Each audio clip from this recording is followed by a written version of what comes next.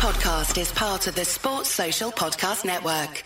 Who are the best defences in the league and which defenders offer the most upside? Welcome to the Gianni Battici YouTube show. Hope you guys are well. We're going to focus on defences and defenders in today's show. And we're going to be looking, as I said, about some of those that have the best upside. Because I tell you what, guys, there's a few that offer so much attacking threat that they've just got to be in our teams. And there's others that you think offer loads of attacking threat, but actually, they probably don't. So let's have a look at some of the numbers. And I tell you what, as a little warning, this one might be a little bit more stat heavy than usual. But first, we got to discuss the teams that keep not the most clean sheets, because after 4 game weeks, that's hard to just completely measure. Only 2 teams, by the way, have kept 2 clean sheets. That's Spurs and Man City. But we're going to look at some of those underlying data. And one of my favourite metrics, as you guys know, is expected goals conceded. But we're going to do it per 90, right? So let's have a look at the top of the charts.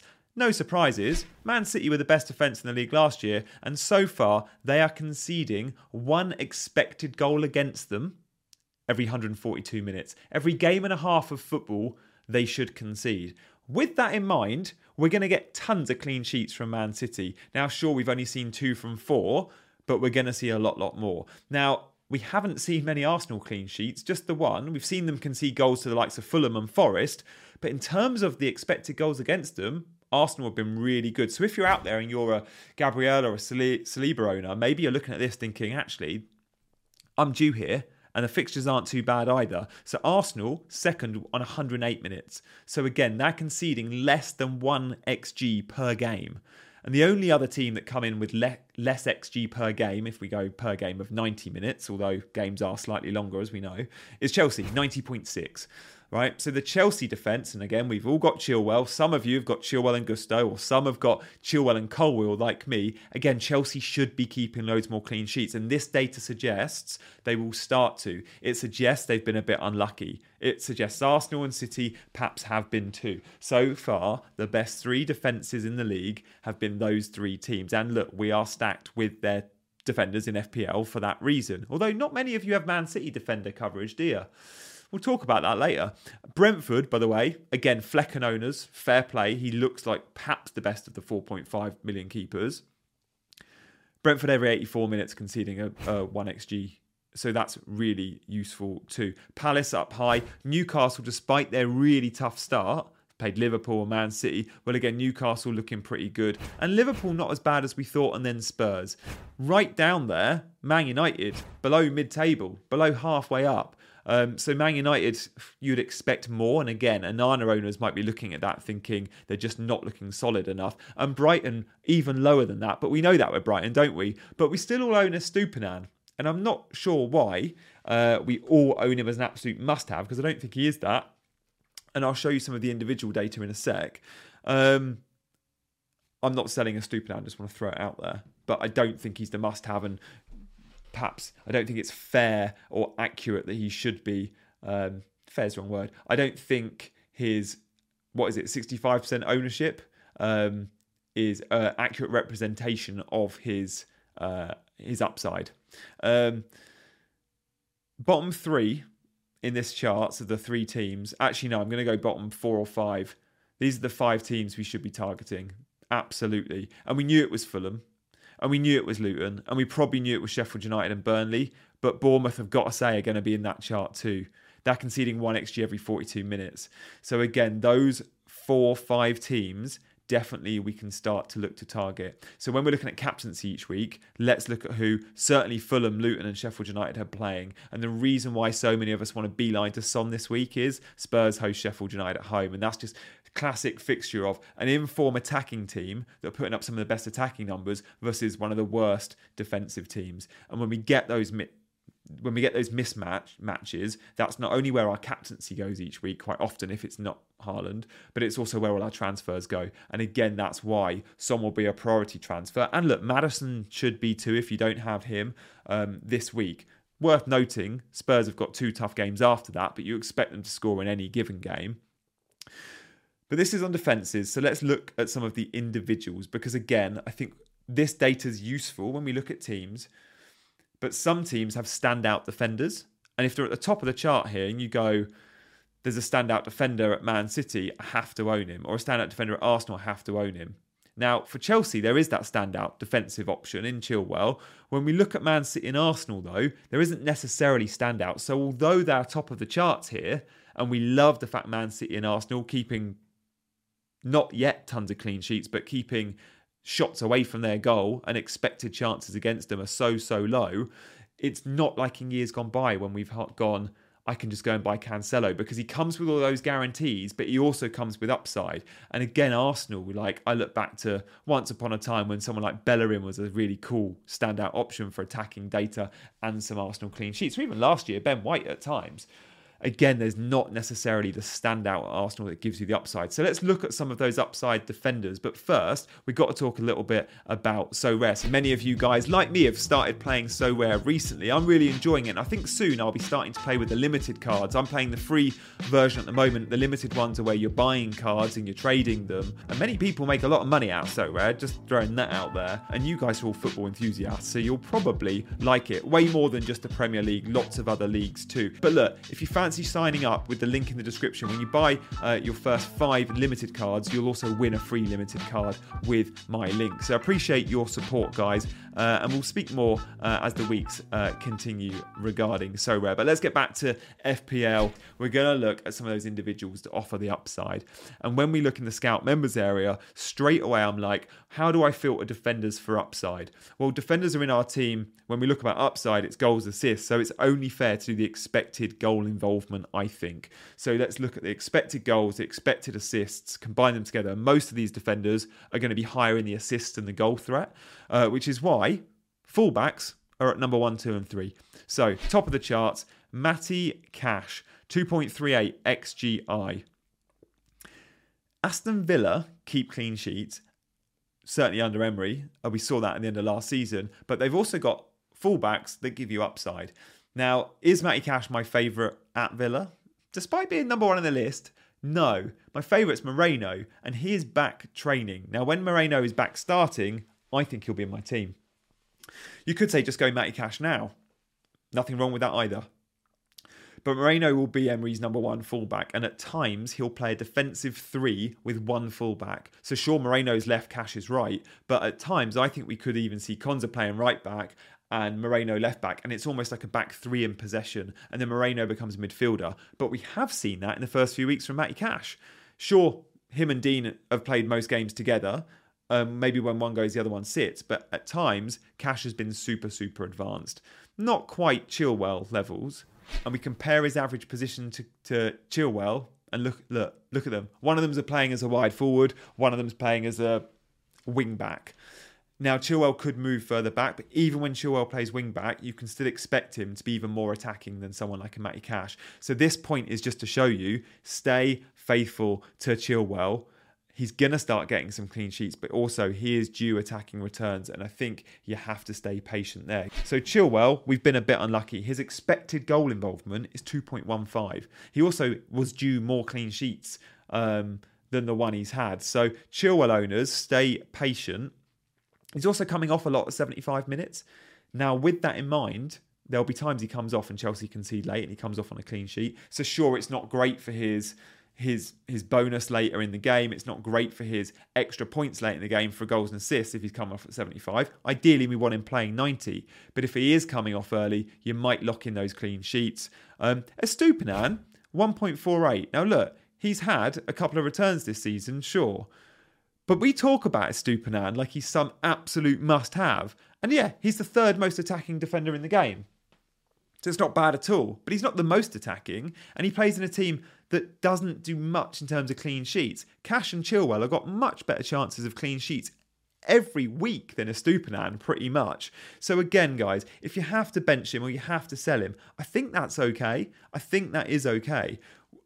I'll speak about some of the other players I like, and I might have to sell Estupiñán to accommodate, for example, a Spurs defender. Now, sure, on the list here, we've got some centre-backs, Varane and Ream and Dunk. Usually centre-backs feature in these lists, especially early on in the season. They've simply had a couple of really big chances from headers at set pieces where they should have scored. And I remember one of those from Varane at the back post.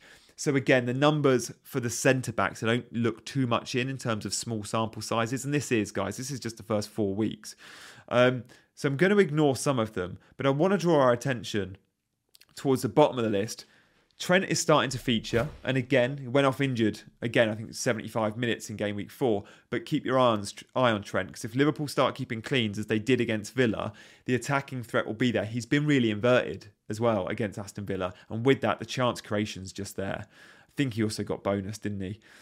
Porro is on this list, and we'll talk more about Porro in just a second, because he just features, and you might be surprised to not see Udogie on this list, and Porro's so lowly down. But we'll talk more about Spurs in a sec. But first, I just want to go back to, we've looked at the teams, we've looked at the individuals, so let's rank our clean sheet banker defenders, and let's rank our upside defenders, and then talk about them a little bit more. So the clean sheet bankers, as we saw from the data, it has to be a Man City defender.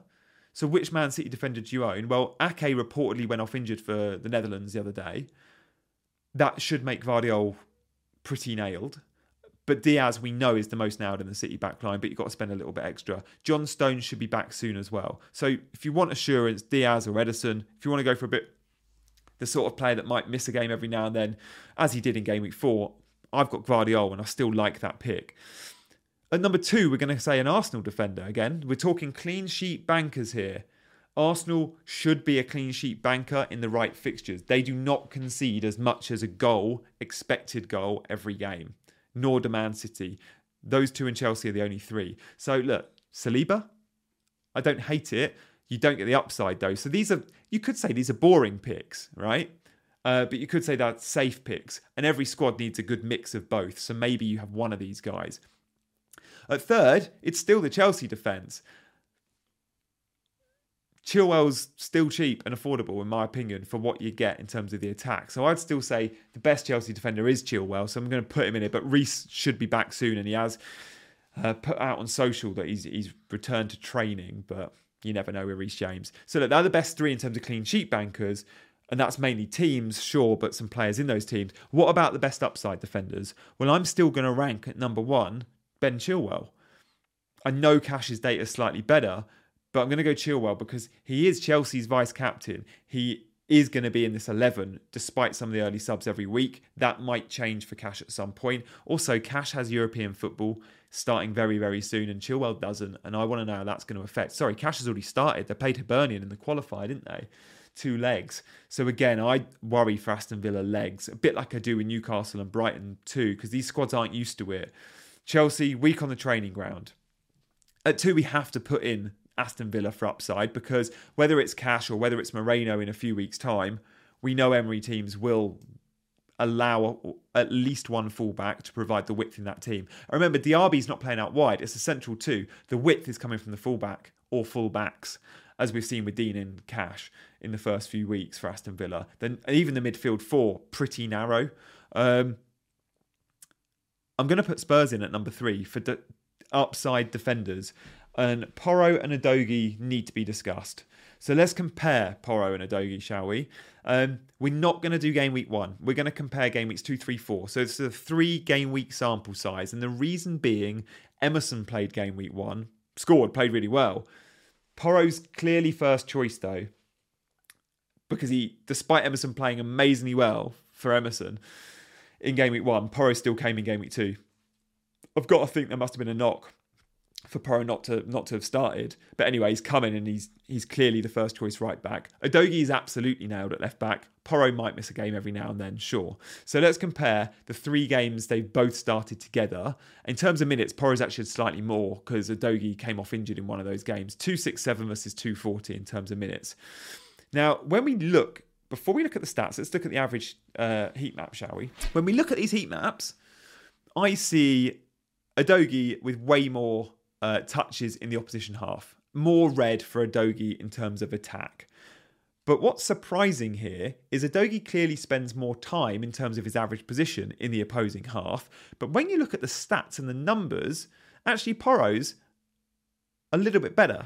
Porro does offer more goal threat. 0.38 is his XG and he has scored.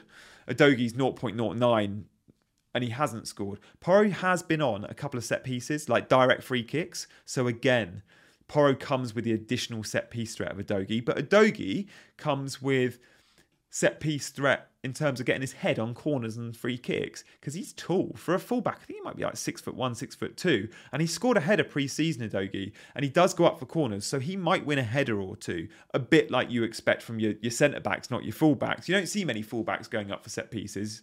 There's a few. In terms of assists, Udogie does edge it, and again, the average position map does make you think Udogie's going to be in more attacking areas to get assists. And he's had a couple already. Porro's had one. Not much between them in terms of the expected assist, 0.32 to 0.45. The baseline bonus, and I like baseline bonus, you guys know, it's the bonus points without the return. So take goal and assists off, it's the other metrics. For defenders, interceptions, blocks, clearances, successful dribbles, all of that, Porro's slightly higher than Udogie. So worth noting, when they return or when they're on clean sheets and there's no returns, Porro's more likely to get bonus points.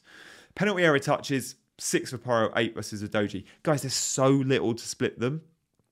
You could pick purely on price here and you save a couple of point mils by going Udogie. You also know with Udogie, he's absolutely first choice. Yet you know with Porro, Emerson did play one of those first 4 games. Was Porro injured? We don't know. But Emerson did play well. And we know there's competition more for places on the right-hand side than there is the left-hand side. So I think I still prefer Udogie. But the goal threat suggests Porro. The assist threat suggests Udogie. The X minutes, still you would say you go Udogie. Although he has, I think he's pulled out the Italy squad with a fever. But just worth noting that. Let's see. It might be one of those international break injuries, although I'm sure he would have been keen to play for his country. I don't think that could have even been a senior debut. So let's keep an eye on those Spurs defenders. Do we want them now, though? That's the question. Well, let's have a quick look at the members area, shall we? Because on the Scout members area, I've done a ticker up to when I might wildcard in Game Week 9. I might wildcard in whenever. But let's just look at the next 4 or 5 weeks. And Spurs, that's at the middle of the range. Sheffield United's a nice fixture. Then it's 2 tricky ones. I don't see many clean sheets with this Spurs team, despite them being top of the charts. That alongside Man City, with the only team that have kept 2. You can argue they've been a bit lucky to keep 2 clean sheets. And the fullbacks both go together. It's often like Bissouma and the 2 centre-backs, like left facing 3 attacking players, certainly on transitioning. You're like, oh, they're going to concede goals here. But they've also had a keeper in Vicario that's got one of the best save percentages in the league. And they're asking him to work. But this Postecoglou team is going to be a lot of fun and we'll get attacking returns from our Spurs players. Guys, I will see you very soon. We've got an exciting Game Week 5 ahead. And I'm looking forward to, hopefully, some juicy green arrows. But for now, I'll see you very soon.